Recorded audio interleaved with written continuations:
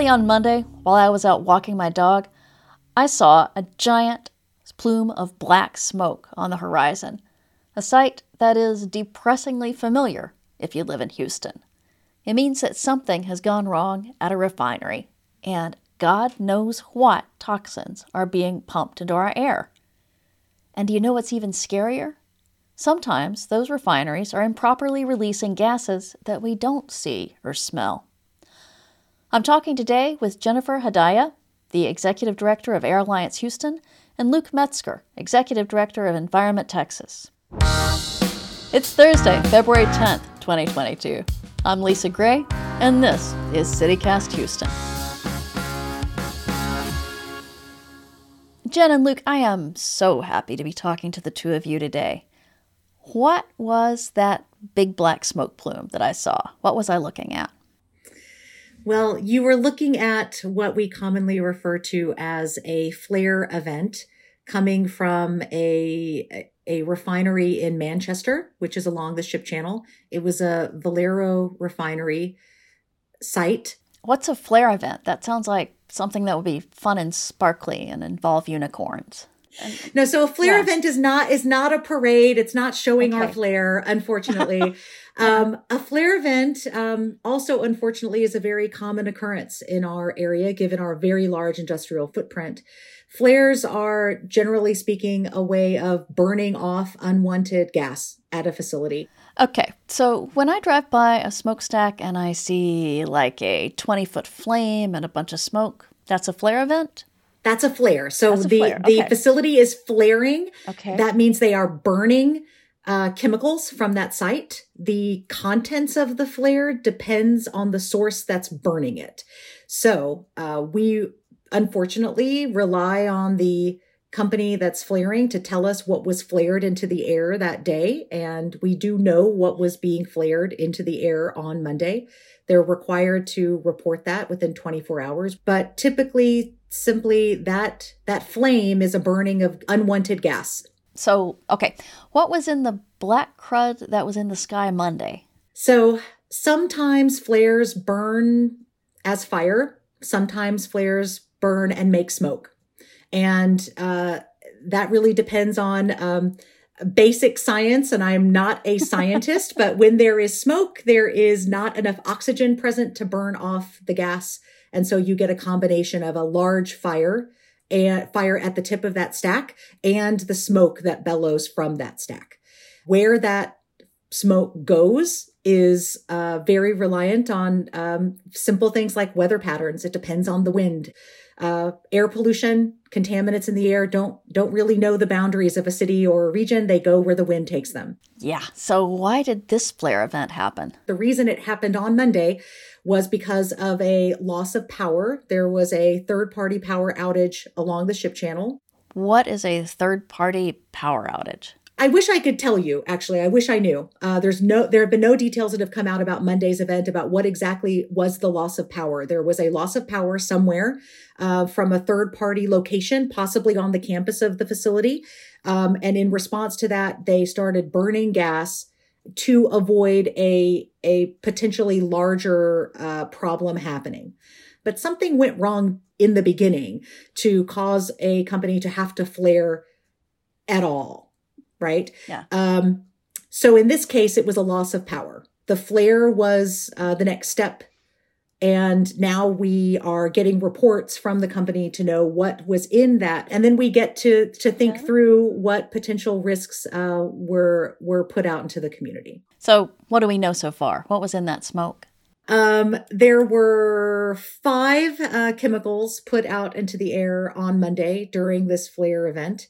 The one of greatest concern, or the one that was put out the most of, was nitrogen dioxide, or NOx. Generally, that's, again, my basic science, my lack of basic science showing through right now. So NOx is not something I want to breathe. No, not you don't want to breathe any of these things. Yeah, okay. Yeah.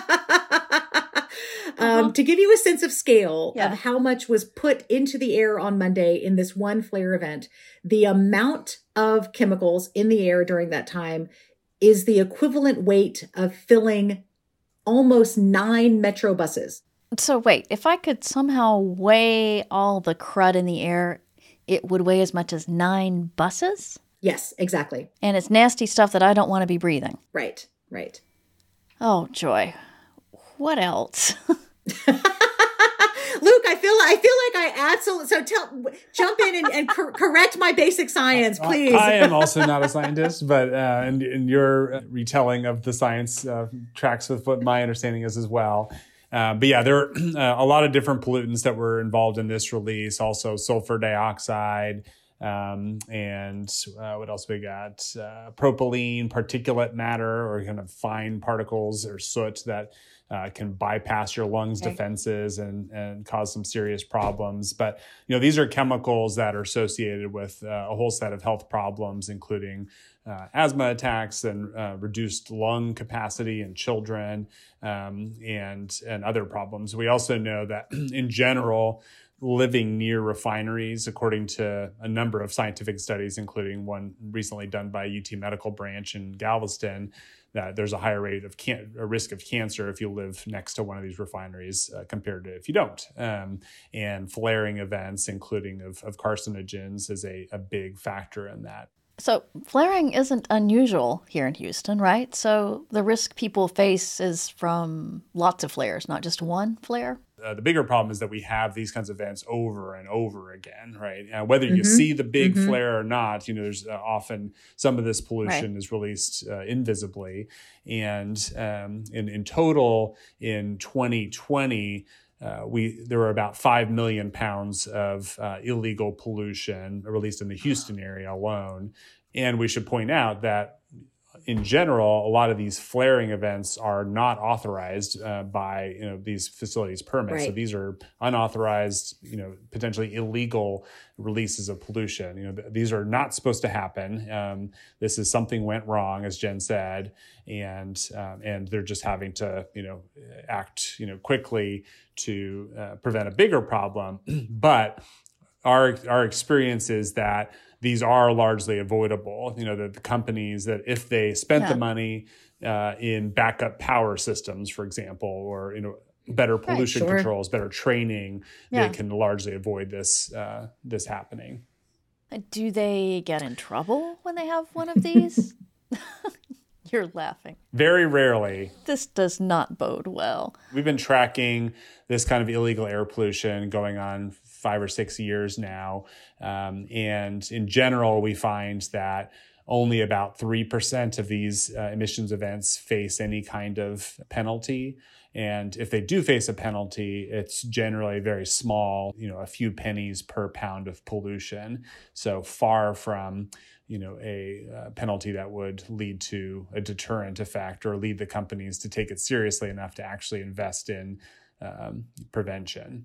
So if I am a refinery, it is cheaper for me to do one of those illegal flare events and pay the fine than to do the right thing and prevent the problem in the first place. Yeah, generally that's the case. And, the companies will argue that, well, no, we're burning up product here, right? Like that we could sell. We don't want to be doing this, right? But the fact is that, and we found that they'd rather just burn the product than have to make a big facility upgrade to prevent the pollution from being released.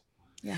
And if I could add to that too, not only is there no direct economic disincentive in the form of a fine, there also tends not to be an impact on the facility's ongoing ability to operate through the permitting process. So if a facility is the source of a major disaster or fire, which we have had several of, and I can share some pretty shocking statistics about how often those things happen in the Houston area, generally speaking, there is no consideration of that history. Every permit is submitted and considered as if there has never been a situation that happened before. So when one of those flares happens, is there any way for Houstonians to know about it right away? Say, if I'm the parent of a kid with asthma, or if I just don't want to breathe the stuff that's in the air. Lisa, you've brought up something that gives me heartburn at Airlines Houston. It hurts our hearts because the answer is really no. The answer is there is a lack of real-time information about an event like this. Oftentimes, so what happened on Monday, the plant put out a phone number that you could call for more information. Okay, so where did they put that number? Nobody gave me that number. They put it on a website, On an a emergency announcement website. Okay. So if you knew to go there, Okay. you would find this phone number. Okay. If you called the phone number, which I did, Yeah. I was asked to leave a voicemail, and I was told that somebody would call me back. I got a phone call 12 hours later. So if I am somebody who woke up that morning and Okay. woke up to black smoke, which is exactly what happened. One thing we immediately assume is you see black smoke billowing. Well, there's been an explosion. There's been a major disaster. It's natural to assume that because of how often it happens. So one thing that we have said from the beginning for a very long time is we need some kind of toxic alert system. We generally refer to it as an amber alert for toxic events. So if there is black smoke billowing over the sky and flames shooting up into the sky, if you are within a certain radius of that event, you are told what's going on. Okay. And you are given information about Yeah. how to protect your health and the health of your family. And there's the invisible stuff that I won't even know about. Yeah. And we don't even have that kind of alert system right now. So what can people do to fix this? Well, I feel like the other thing that we need to make sure is that the legislature hears about these from their constituents, that this is a real concern. And I think it's critical that legislators particularly who represent some of these industrial areas, they hear from those companies and the refineries and the chemical plants all the time. They're not hearing as much from the constituents. And so people need to speak out and say, hey, this is unacceptable. This is the 21st century. We shouldn't be waking up to, huge plumes of smoke and flares in the sky. Right. To add to that, sometimes official air monitoring from state and local regulatory agencies are not as quick to process information and know what's there. And they monitor at a very high level, no pun intended, at a very regional level, right? That doesn't always help somebody when they walk out of their house that day to know what they should or shouldn't do, especially if someone in their family or themselves is in a sensitive group. So Air Alliance Houston and many other community partners have started to take air monitoring into our own hands. And there are ways to monitor the air at a local level through smaller air monitors. And Air Alliance Houston and other groups in the Houston area support what we call community air monitoring networks. And there are ways to do that, to be involved either with one of these networks, and Air Alliance Houston will help somebody get connected to a network, or to purchase and install a monitor for themselves. These monitors will give you information in a 10-minute increment. Every 10 minutes, you'll get information about what's happening around your home and in your community. How much does one of those monitors cost if I wanted to buy one? Some of them can be very low cost, a few $100s. Others that are used for local level air monitoring are a little bit outside the capacity of most residents, and they're in the multiples of thousands. But there are efforts by organizations like ours. There are efforts even happening at the federal level through the EPA to support the build out of more local level community air monitoring programs, exactly for this reason, to give people the power of the information to know more about what's happening in their community, and to do exactly what Luke said, which is to elevate and amplify this information to those who are in positions of power to make change. So this is why I want an air monitor in my yard? Yes, it connects to your smartphone. You could know right now what is happening outside. Exactly. You can watch it every 10 minutes, which I have done. Trust me, I have gone down that rabbit hole where I just refresh and refresh and refresh to see what happens. So be mindful of that. Oh, well, thank you both. I don't think I'm exactly reassured, but at least I have a better idea of what's going on and what we can do. All right, next up, we've got a little bit of news. Producer Farrell Gibbs has got a story. Farrell, what do you know? Okay, Lisa, a couple of days ago, you did a Houston Gripes version of your newsletter.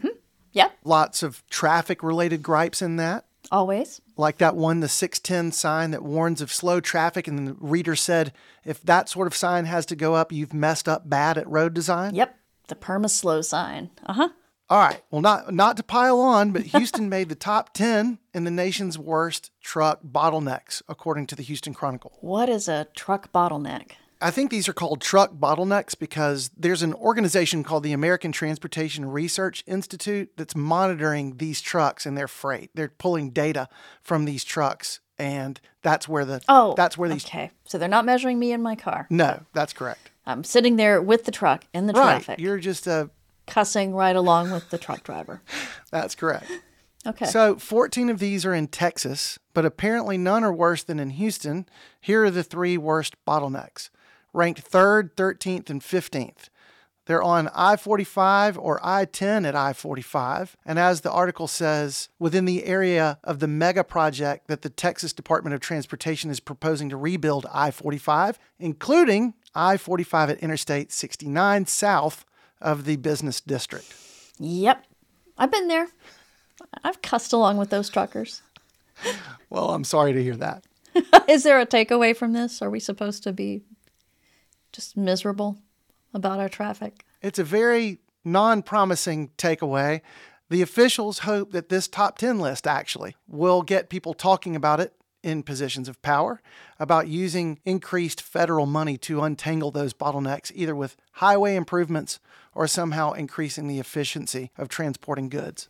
All right. That's not going to make me feel one bit better in traffic, Farrell. That is it for today's CityCast Houston.